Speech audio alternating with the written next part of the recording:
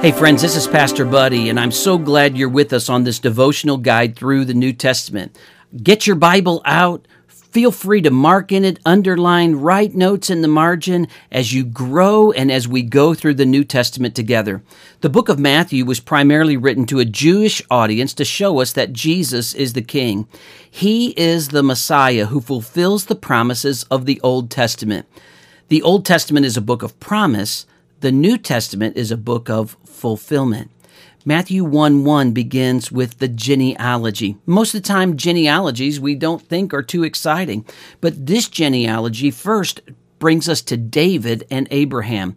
It shows us that Jesus is the rightful heir to the Jewish throne by showing that Jesus is an heir of King David and of Abraham.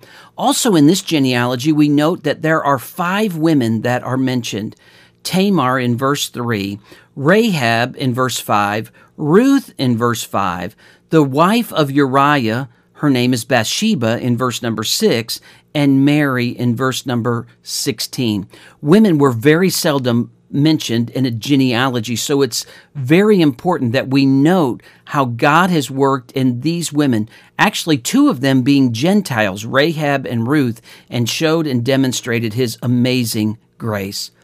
As we begin the birth narrative in Matthew chapter 1 and verse number 18, there are 2 themes and names of Jesus that should stick out. First, in Matthew 1:21, we find His name shall be called Jesus, for He will save His people from their sin.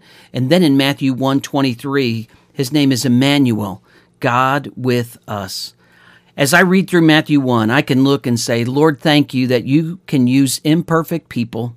And Lord, thank you that you sent your Son to save us from our sin, Emmanuel, who lives right in our heart today.